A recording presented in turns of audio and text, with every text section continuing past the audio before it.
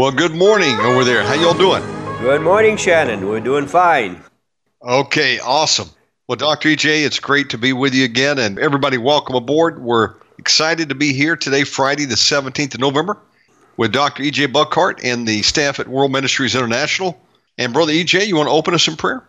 Certainly. Thank you, Shannon. Once again, Lord, we want to thank you that we can share the good news of the gospel of Jesus Christ to all those listening around the world. I want to thank you for Shannon Davis and his OmegaManRadio, Lord, that makes this possible for us to do so.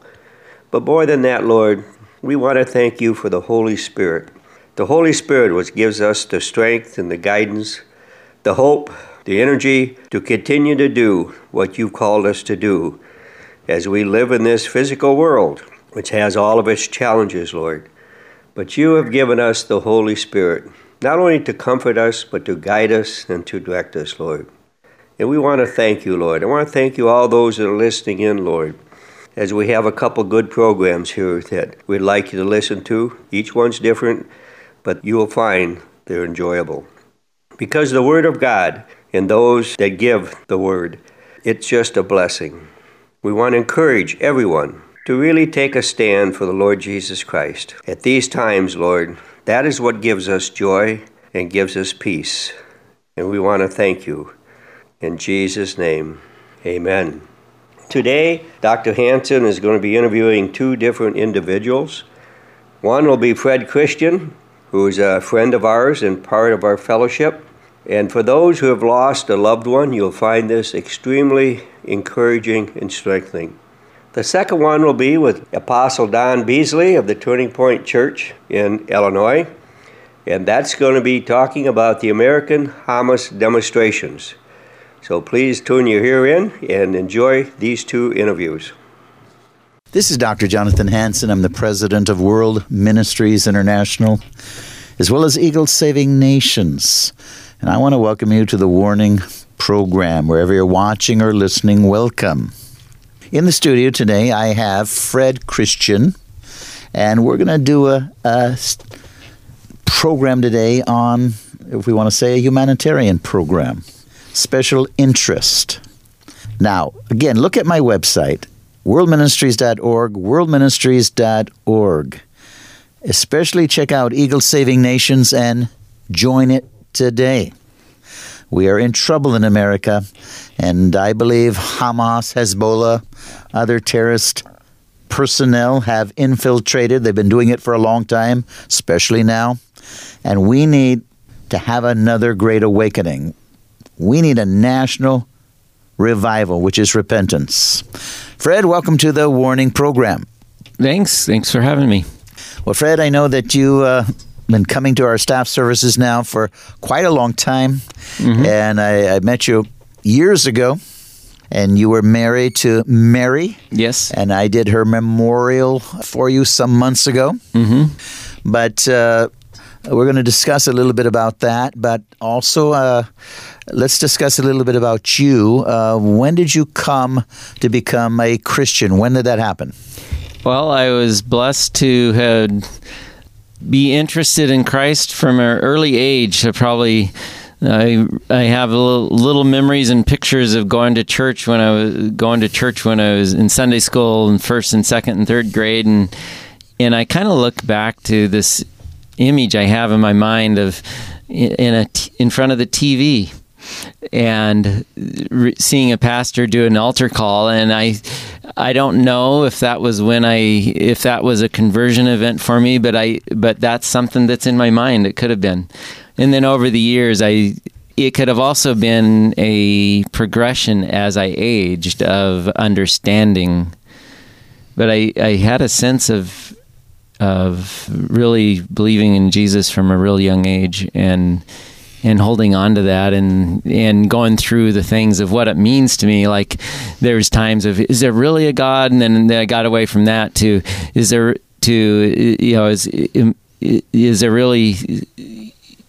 really just salvation is of Christ, or do I have to do something more? But just kept growing into it. Okay, well, faith grows, or if we want to say our sanctification period, the disciples certainly weren't apostles at the beginning. They doubted everything Jesus said. In the boat, they certainly did not have strong faith. They were worried. They were concerned. They were finally waking Christ up because he had total trust in God. Total trust in the Father. Right. He had reached what we call, if we want to use the word tabernacle Christian, which is a complete resting in God. And the disciples did not. Right. And nobody is born that way. We all go through this journey of maturing, growing in the Lord. Now, when did you meet Mary? I met Mary when I was a little bit after I moved to Seattle. So grew up in Alaska, came to Seattle as I was going to college, and I had just graduated from college, and I was working at Renton First Baptist. Wow. I was in the information booth, and we had a joke that we would tell people saying, I was at the information booth, and she came there, "Is there any single guys here?" And I said, "Here I am." We did meet at the information booth and talked there, and that's how we started. I invited her to a church picnic, and that was a start. That was a start. Wow. How many years were you married before she went on to be with the Lord? 29. 29 years. Okay. And I don't think we've touched on this yet, but what do you do? What is your job description? I'm a programmer doing data analytics, data tagging for websites to make sure that the data that is being captured and categorized for internet marketing, for internet, and for measuring the function of the website. Good. And more broadly, just website programming and dev lead. Wonderful. Now, Mary, I know, was a natural evangelist. And like I shared at the memorial, I mean, she just was a natural at it. She found it very easy. That was her life, to share her faith. Right. Tell us a little bit about that. Yeah, she tells the story. She told the story many times of she came to the U.S. and she got married in Korea and came to the U.S. and she couldn't see churches. She was wondering where to go to church. She couldn't see any. And then she went into a drugstore and asked she found a Korean in a drugstore and asked, where can I go to church? And there's one right down the street. And then once that blinder was open, so to speak, she saw churches everywhere. Wow. So she started going to church. As soon as she started going to church, she started inviting people to church. So it's like it hit her then. She described it that she didn't know Christ yet, but it was part of her. It was part of what made her who she was. Is God made her to want to help people. She originally wanted to help people as a scientist or as a doctor, and then when she started going to church, that was more true to her. So she wanted to help people with that. Wow. And the real heart for evangelism was one of her babies died, and it made the reality of heaven and hell more real to her. And after she recovered from that mourning period, she was full-time in her mind. She did other things at times, but in her mind, she's a full-time evangelist. That was like a turning point for her. Wow. So how many years was she, in your own words, like a full-time evangelist, where she would go out on the streets and preach, or in malls? How many years? Probably. So we were married 29. She started roughly 8 years before that. So 37 years. Wow.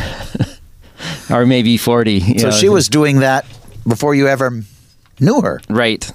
So how are you at this? Did you feel natural about it? Not in the go out. I wanted to go out with her. So that's one of the things that attracted to each other is her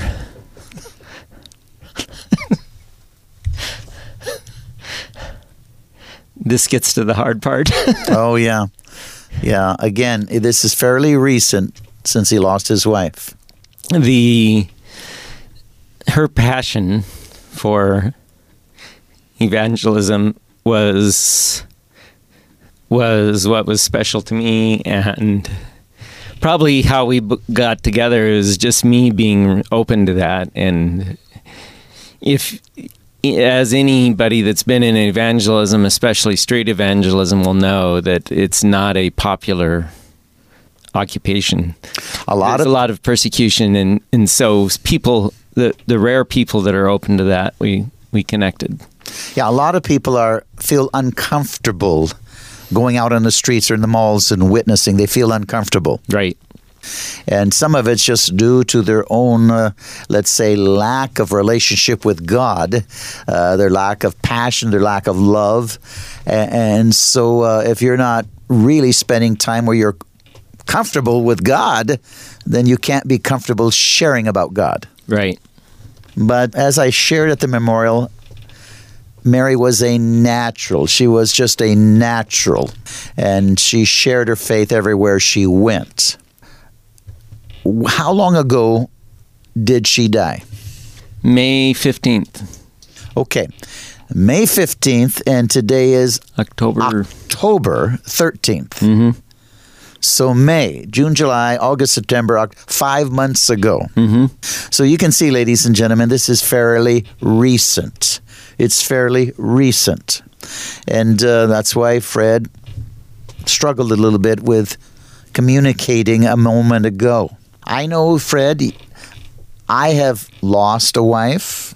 As a pastor, I've buried a lot of people, buried even a father, buried a mother, buried a brother, but nothing compared to burying a wife. Right. That was a different type of pain and grief. How did you experience? It was a experience of, after the shock, even though I knew the possibility was so high 5 years earlier because of cancer, and going through the prayer and everything, but having dealt with it in some ways, and then she went through a year of just, the last year was really hard from the pain that she was going through. So even with that preparation, in some ways, it's just a real sense of a immediate separation. So had a real sense of that in the Bible it says the two will become one flesh, and that separates. Yeah, I tell people this way. Now, as I said, I was a pastor, am a pastor still, and although I'm leading as a pastor, World Ministries International, Eagle Saving Nations, yet I've buried people all over the world, pastored 5 churches, buried a lot of people. But I'll tell you, I never understood what it was like to bury a spouse, that type of grief or pain, until I lost my spouse. As you said, the two become one in every way. That's what the Bible says, the two become one. And I share it this way, Fred. I can cut off your arm. Right. You still have all the faith in the world, but you've got to stop the bleeding or you'll die. Right. And so there's got to be a healing process. And the same way, if you lose a spouse, there has to be a healing process. Yeah. You still have all the faith in the world, but there still has to be a healing process, because you are in a human form, and the two became one. So emotionally and every other way, you're hurting. Right. And there's got to be that healing process that goes on. Now, ladies and gentlemen, I wasn't even going to do this program until today, but there's people possibly out there that are listening right now or watching, and you've lost your spouse. Maybe you've even lost your spouse today. I will say, even though you wish your spouse did not die, that's normal. People would say funny things to me. Now, some people, it might be okay, but to me, I didn't like it. I was believing for a miracle. And so they would say, she's in a better place. I did not want to hear that. Right. I did not want her in a better place. I wanted her with me right now. Now, today, it's been many years. Yes, she's in a better place. I can rejoice. She wouldn't want to come back. But at the moment, Fred, I didn't want to hear it. Right. I didn't want to hear it. And that's why you noticed that when I talked to you, I said, I understand the pain. Right. I'm praying for you. I never said she's in a better place. Right. Ladies and gentlemen, again, this can help all of us. You got to be careful when you're talking to someone that lost a spouse. Some people, maybe they were so prepared. Maybe that doesn't pain them as much. But for me, I did not want to hear it. I believed in miracles. I saw miracles. I've seen every type of miracle, and I was praying for a miracle. So I wanted her. You know, the Bible says death is an enemy. It's an enemy. Yes. It separates us from those we love. Death is an enemy. And so we need to understand that. So we have to be careful how we talk to somebody that's lost a spouse, especially if they just lost it. All I say now is, you know, I'm sorry, I'm praying for you. Sometimes I say, you know, I've lost my wife too. I understand the pain. And now I can say from experience, and I can tell them, and I don't offend them, you know. I can say, you know, I know your pain. I can just say it will become better. Right. And they are encouraged and comforted by that. It will become better. Because, you know, I know, and they know I know what I'm talking about. I've gone through those waters. Right. And so if you're here and you just lost a spouse, don't think that you're in any way abnormal. You are very normal to feel torn apart. You're normal not to be happy. I wanted my wife to live. I wanted a miracle. At the same time, I had all the faith in the world. And so your faith is still there. Just be encouraged. Time will take away the pain. Time slowly brings healing. But you had become one, like the Bible said, the two shall be one, and so you need healing.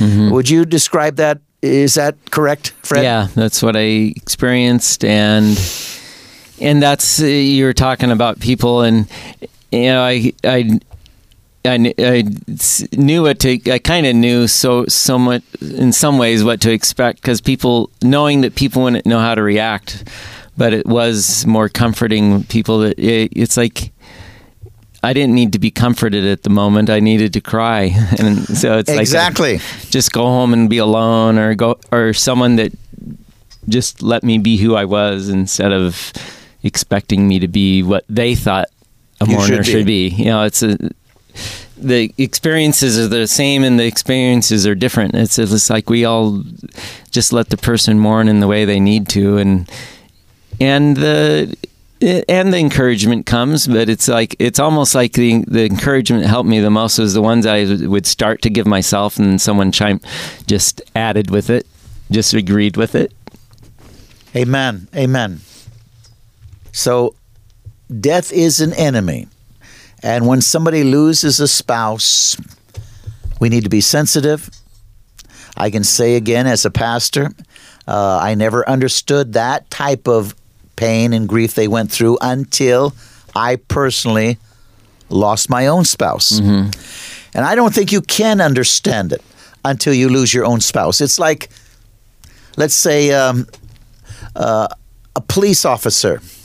You don't know what a police officer really goes through in his mind, his family's mind, until you become a police officer. Or, let's say, walking on the moon. Now, whether that really happened or not, now that's another question. But if it happened, you won't know how it felt like walking on the moon unless you walk on the moon. Right. You know what I'm saying, Fred? Yeah. There's a whole controversy whether somebody walked on the moon or not, or it was staged. There's so much right now corruption being exposed in the government, in NASA, all over the place. But some things you don't know fully until you experience them. Mm-hmm. And in that, I'd say that an experience that was lucky enough to be able to embrace is the comfort of Christ. Pretty soon afterwards, I read a verse of. I put two verses together that I hadn't necessarily put together before. Two sections of the Bible. In Ephesians 5, it talks about the love between husband and wife, and it also talks about that's an analogy of Christ with the church. Christ loves the church so much and cares for the church, and that's the joining. And then something about that verse, and then combined with in John, it talks about Jesus is in us, and we're in Jesus, and we are in God, and God is in us, and it kind of like it's saying everyone's together. So that was like a comfort because of I'm still together with the whole body of Christ, and so I'm still together with my wife, but I understood it in this context of I'm together with the whole body of Christ. My wife's in the body of Christ. I'm still together with her and God, and we are the bride of Christ. So we're together in that relationship still, and that's been a comfort for me. Amen. There's a reason for the church or the body of Christ. People need one another. We're not meant to be a hermit. The hermit is not normal. We are not meant to be a hermit. We are social people. God created us this way because God is social. God wanted a family, and we are part of His family. And so that's important, the body of Christ. And knowing your place as the body of Christ, like you said, knowing how to be sensitive, and when you need to be alone, they need to be sensitive to that. And, I wanted to be alone too, and you need to be alone. You need to heal. But then also, there's a time to be with family. Right. Blood family, the body of Christ. All of that is there. And so to understand grief, you can be sensitive on how to help those that are suffering in this area. Fred? Yes, and it helps be sensitive with them, and any loss you have, you can know that God is there. And I know my wife's in heaven. Like the pastor said, it's not necessarily always a comfort, but ultimately that is a comfort. And it was to me, and just knowing that eternity is going to be a lot longer than earth. Amen.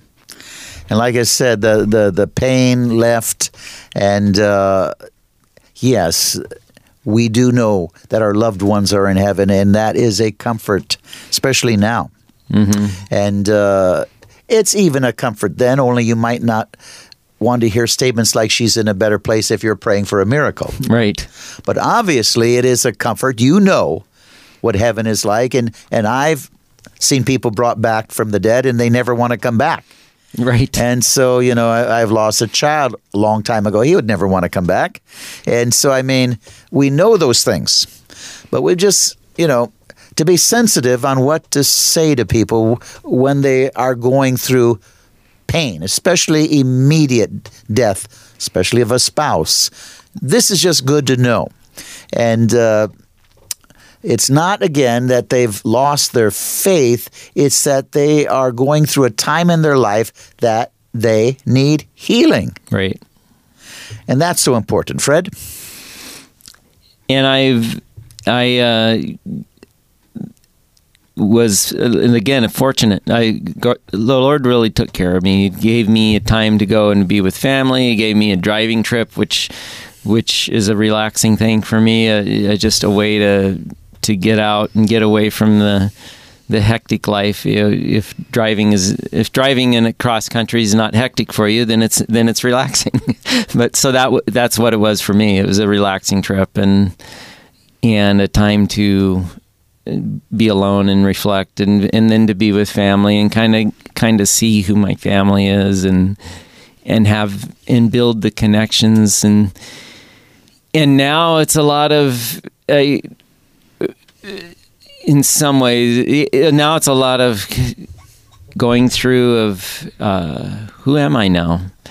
And I'm starting to feel it more, but it's been another step that I've been going through is, what am I? I was married. What am I? I'm not this union anymore that I had. What am I?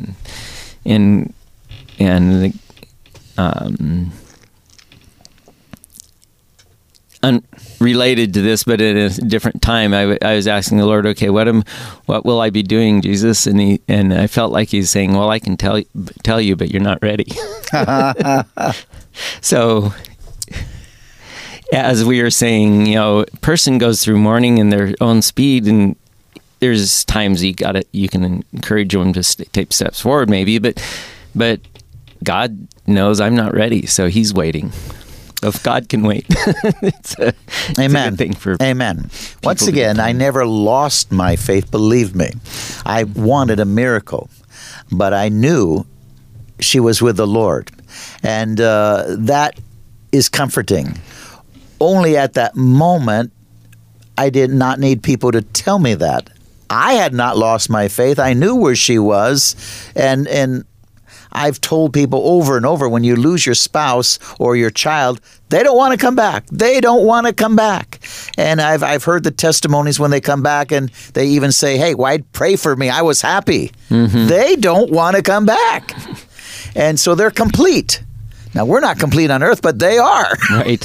And so we've got to understand that. But I'm just saying, at the same time, there is a grieving period, and it's normal. It's normal. And you are normal to go through a grieving period because death is an enemy. Closing comments, Fred? I have a sense of, I think of how now I have the honor of being her memory bearer. Yeah, I know she's in honoring her life as an evangelist. So I have the honor of having that unique perspective, the unique ability to share what my life was with her and now what my life will be. And instead of being, I get comforted by I feel like if I held on too long to a thing that, like, I'm cleaning out my house, so there's things I'm keeping, definitely, but there's other things that are just needing to be cleaned up and given away or taken to Goodwill and stuff like that. And it's like, if I had to hold on to everything, it would be too much. And I don't need this object to remember her by. Her memory's in me, and I can start letting God rebuild me. That's really what I it's like a look forward to, is what is God going to rebuild me into? And I find the most comfort in that and letting that happen. You've been listening to the Warning Program, Dr. Jonathan Hansen and my guest, Fred Christian, today. We've been talking about losing a spouse, and he lost his spouse. I have lost my spouse. There was a healing time. I poured myself into the kingdom of God. Fred is now pouring himself into the kingdom of God. God brought another spouse for me. So we don't know your total future, Fred. Right. But as you just commit yourself to the Lord, He makes all things beautiful.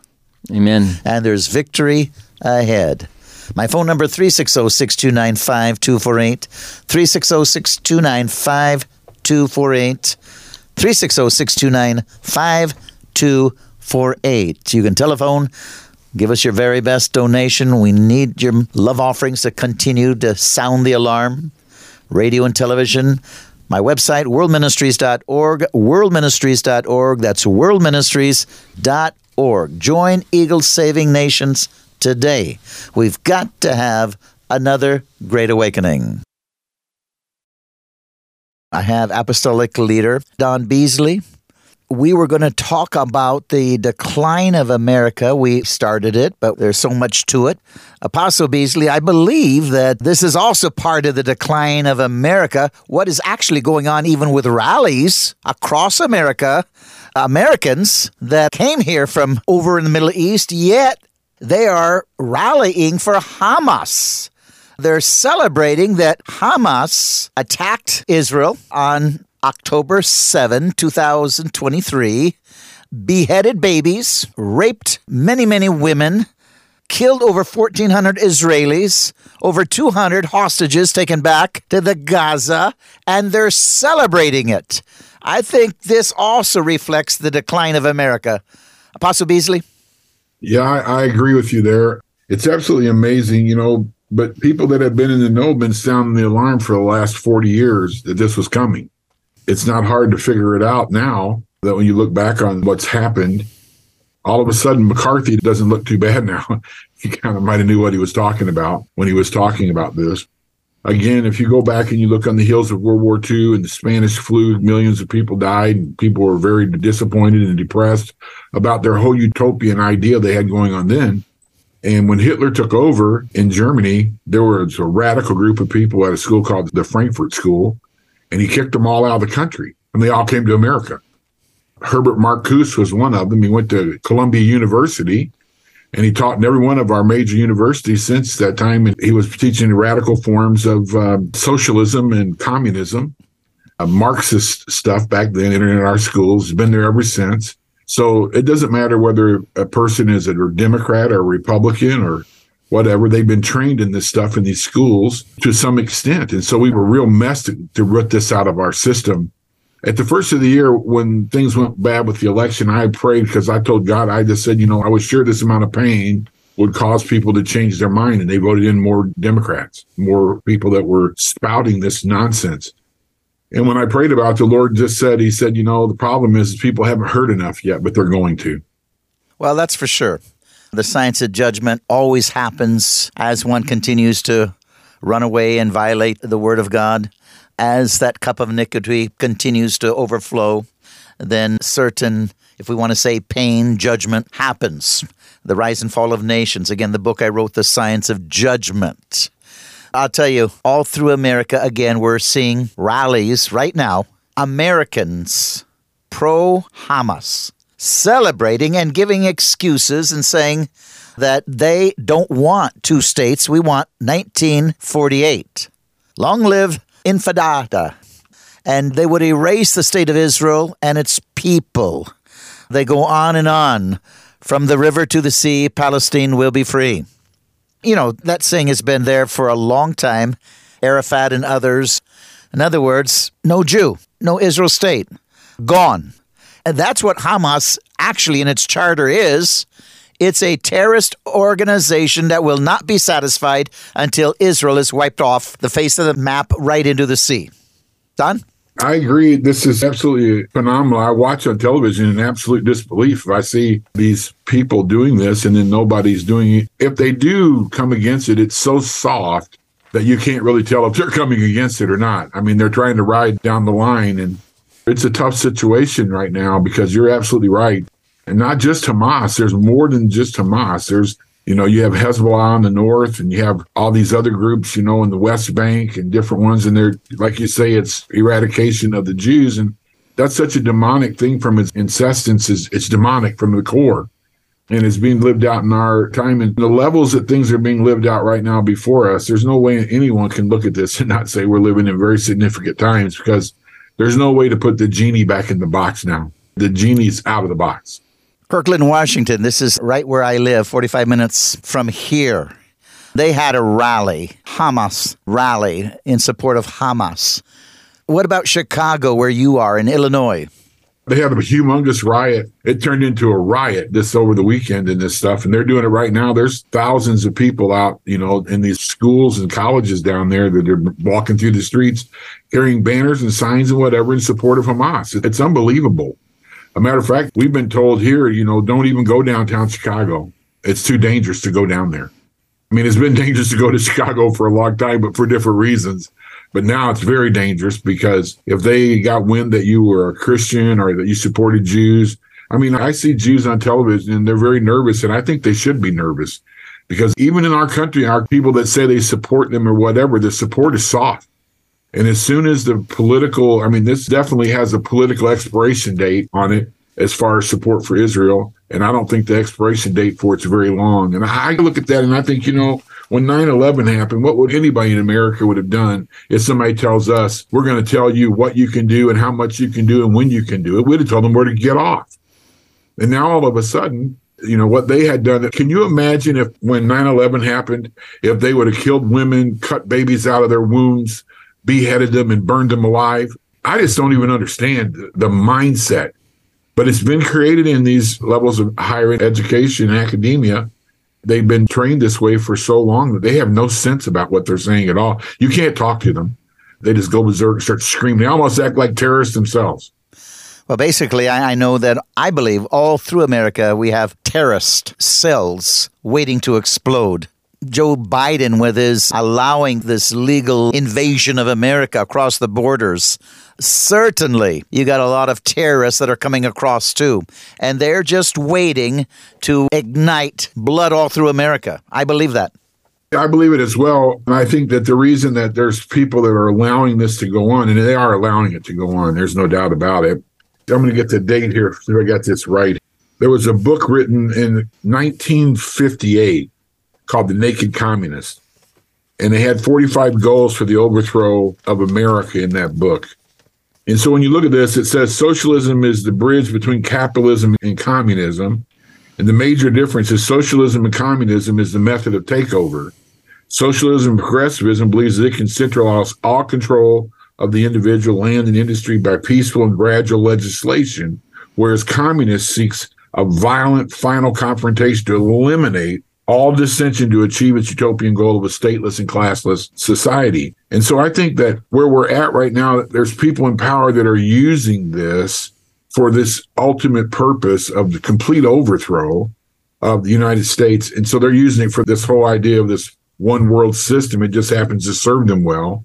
And I warn people all the time, you need to go back and look at Mussolini and all these guys who did this kind of nonsense, Hitler and all that.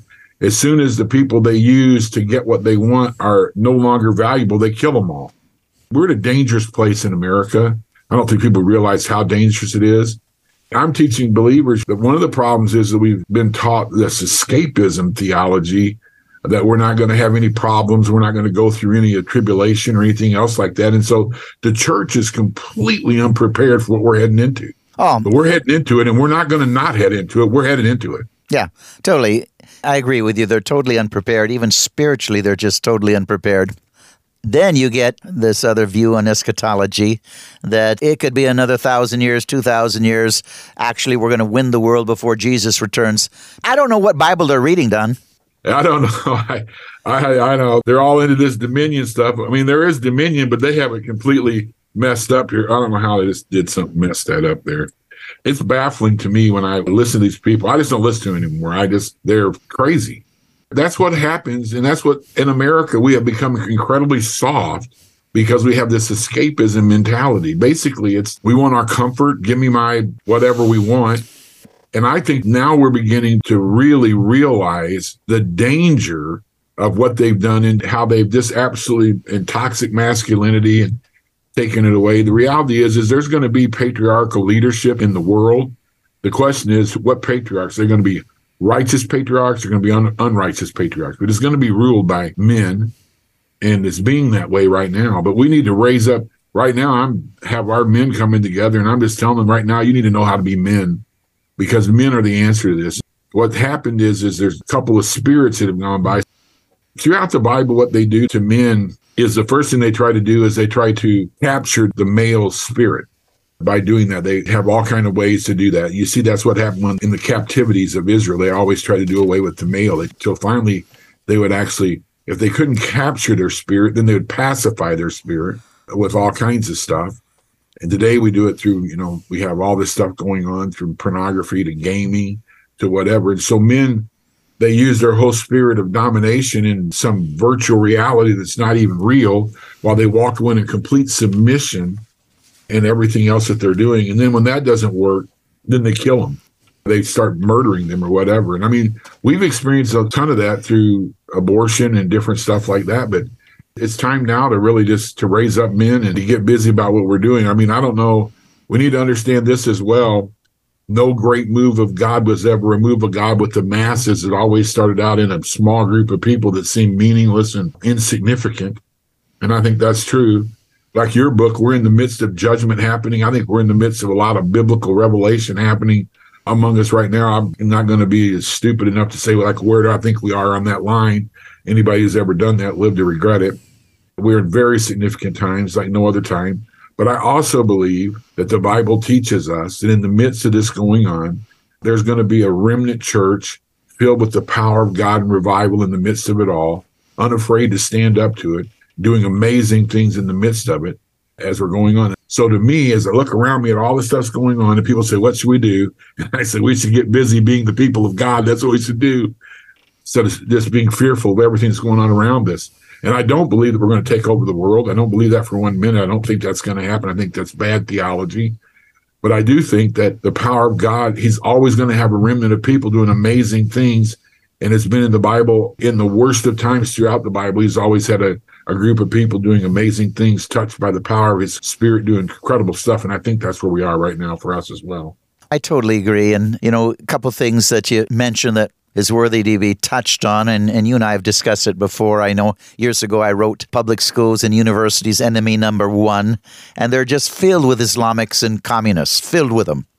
Whether it was BLM a few years ago burning down cities, you had teachers from the public schools and universities involved in leading their students to march. Teachers. Mm-hmm. Yes. And I just read an article again, and this is not from the university, but I think it was an elementary school where a Muslim teacher gave a talk about how justified Hamas was to do what they're doing. They were justified in invading with their hand gliders. They were justified in killing, those 1,400 Jews. They were justified in raping, beheading babies, taken captive. They were justified because of what Israel has done to them in the Gaza.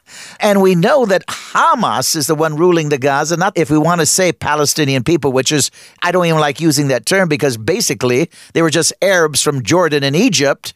Mm-hmm. And now Egypt and Jordan don't want to take them. They want to have them stuck there to create this infadada. But now they're called the Palestinians. Well, the people themselves aren't to blame. It's Hamas. And they're using their own people, in other words, fellow Muslims, always as shields to be killed. Yeah, that's absolutely correct. And the same thing is true, that you got that going on in there, and that's true. When you look back into the words of Gaza's in the Bible, I mean, that whole thing is in Amos. there. Samson went to Gaza. Yes. And in the Philistines, that was one of their strongholds, that when Israel came into the promised land, Gaza was one of the places that they had the stronghold there, and they were supposed to take it out. It has ancient history there, but the people that are there now are not Philistines. I mean, that's not who's there now. These people they're transplanted in there from somewhere else, and they want to rename themselves. Palestine is basically a version of the word Philistine. That's not who these people are. That's one thing. But when I was going to college one time, I was very disturbed about, and I asked the question, how did all these really conservative organizations like the Methodists and the Lutherans and these different ones like that, how did they get so liberal? I mean, what caused them to turn liberal where they started accepting all this craziness among themselves? I really wanted the professor to give me an answer, and what he said is, that's a great question. You should go research it and find out what the answer to that is. I mean, that's a good way for him to say he has no idea. And so I did. I went on a long search and whatever, and I discovered something that was absolutely amazing to me. In the Vietnam War, some of it goes back further, but the majority of it happens around the Vietnam War. When all the other schools, they had all their quotas filled, so they didn't have any more deferments for schools. All these theological institutions had tons of deferments left over. So they took all these people who were not Christians, had no life of Christ in them at all. They were anti-government, anti-everything about the war.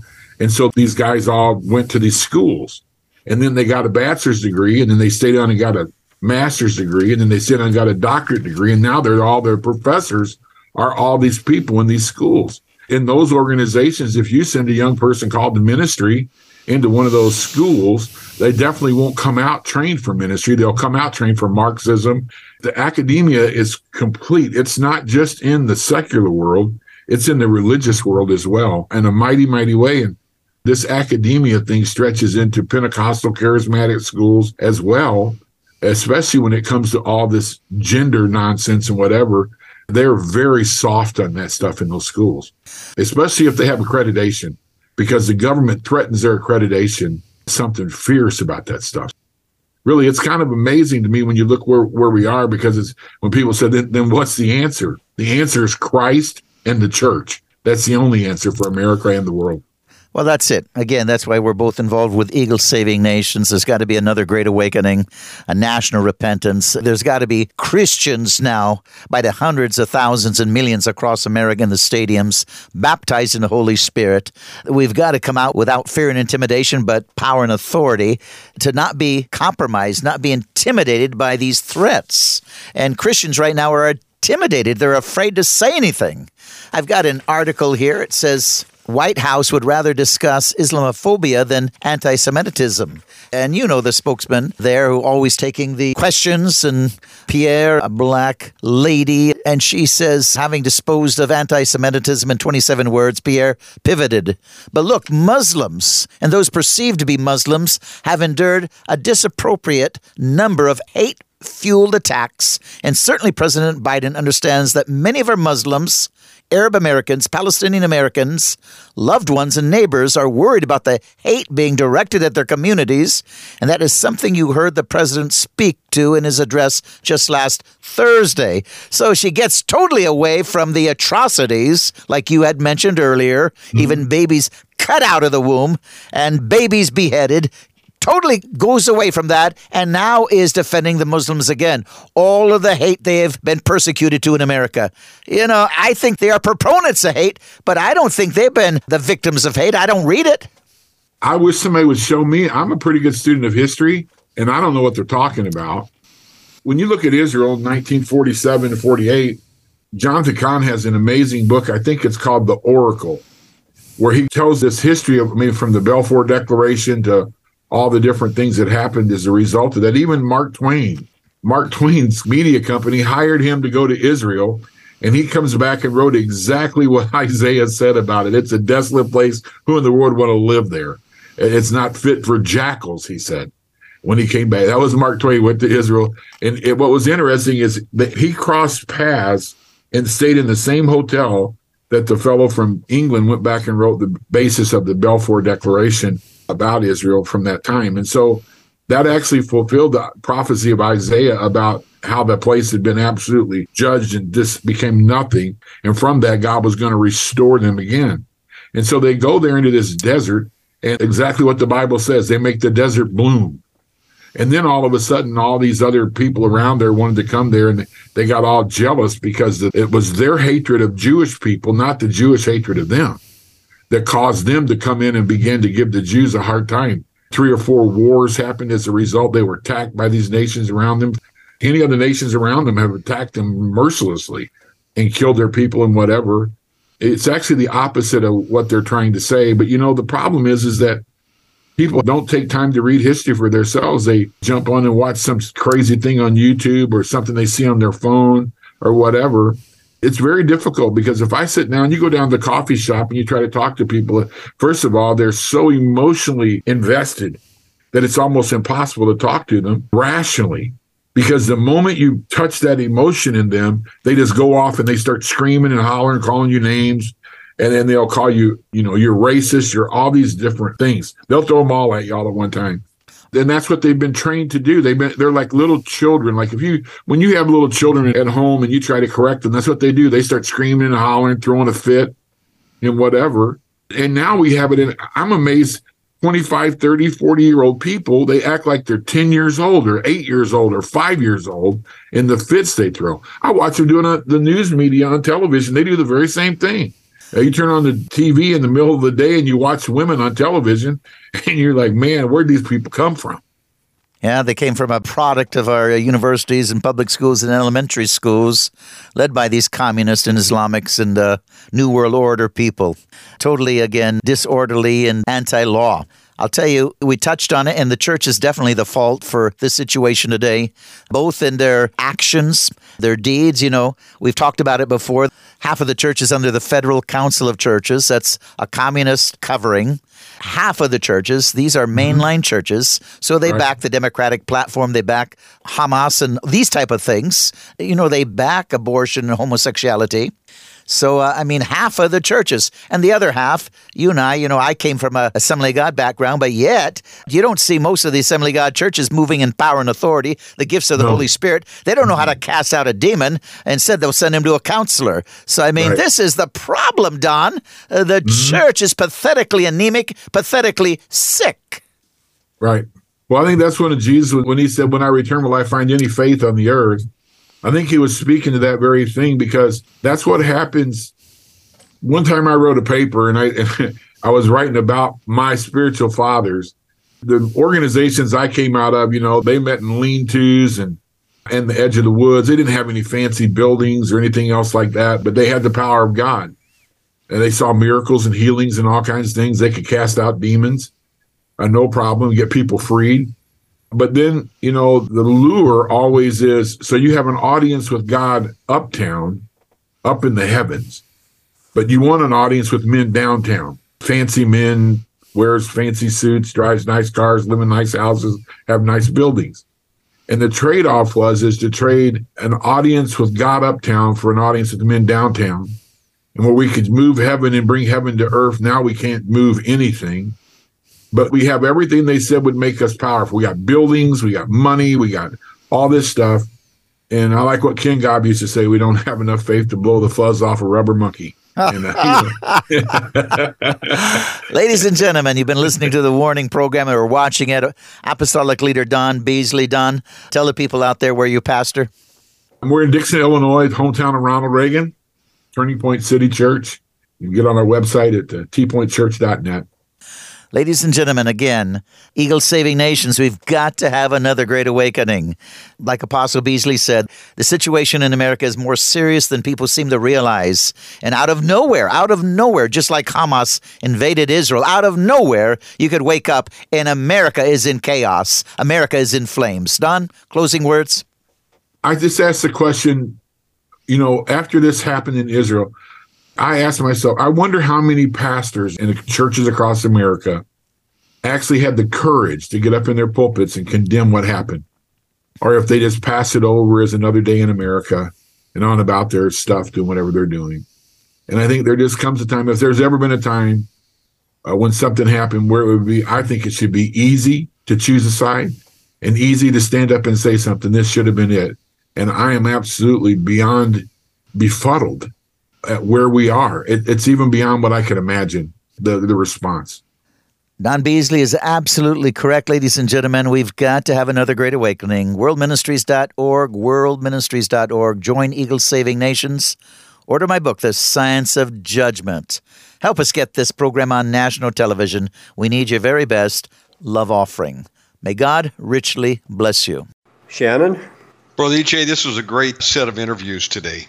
I like the gentleman's last statement, Brother Beasley, that how many in the church will stand up for Israel as all but 13 of the United Nations stood against them in a recent resolution.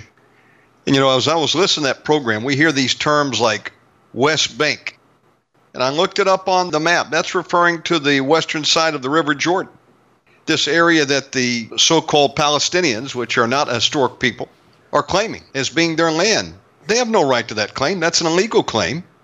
And every Christian should know that if they've read their Bible. As I was just rereading the book of Joshua this past couple weeks, and it delineates very clearly that that land over the River Jordan belonged to the tribes of Israel. Some of the tribes got their inheritance on the eastern side.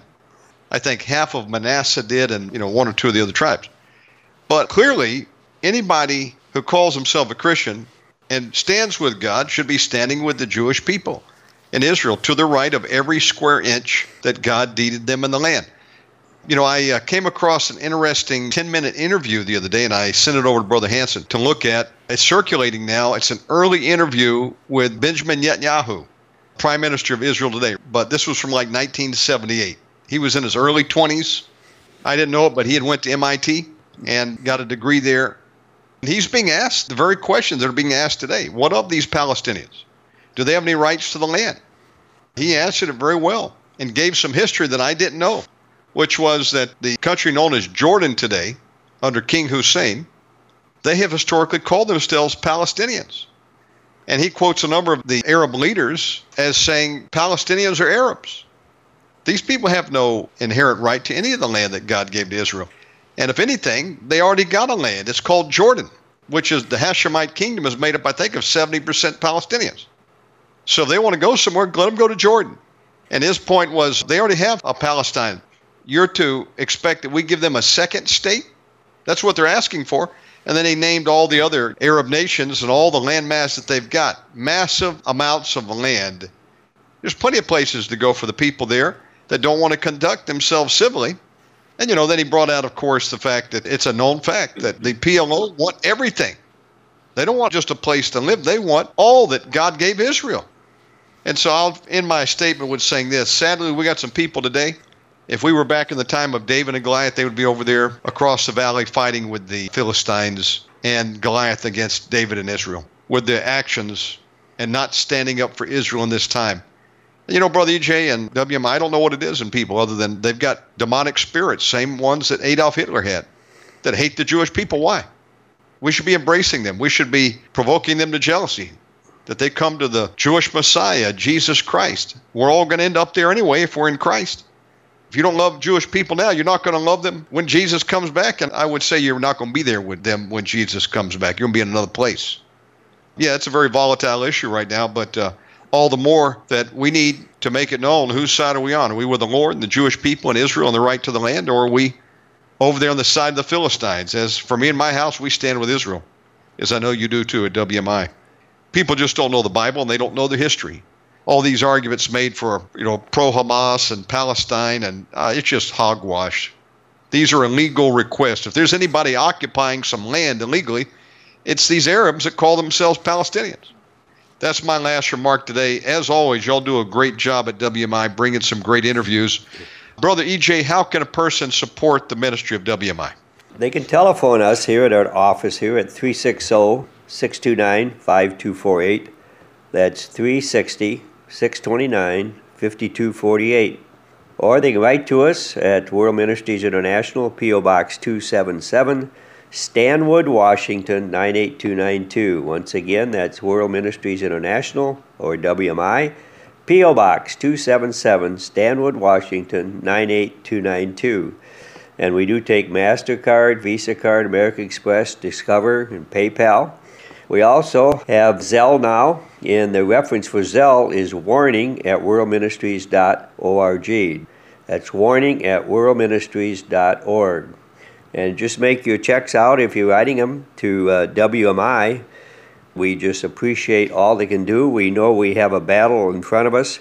The gospel is free, but it costs money to get the free gospel out. We need everything we can, especially with the Eagle Saving Nations, is the church needs to stand up, and we need to stand up strong, which you mentioned. It's time for the church to take a stand. Most of us within the church are not willing to take a stand. We need to stand for the Lord Jesus Christ. He said He will be behind us, and He will be with us, and He will fill us with the power of the Holy Spirit. We have nothing to fear because we have God on our side. Amen. That's exactly right. Y'all have a great weekend over there. Thank you for coming on. Brother EJ, you want to close us out in prayer? Once again, Lord, I want to thank you for Shannon Davis allowing us to be on the OmegaManRadio, which does reach around the world, Lord.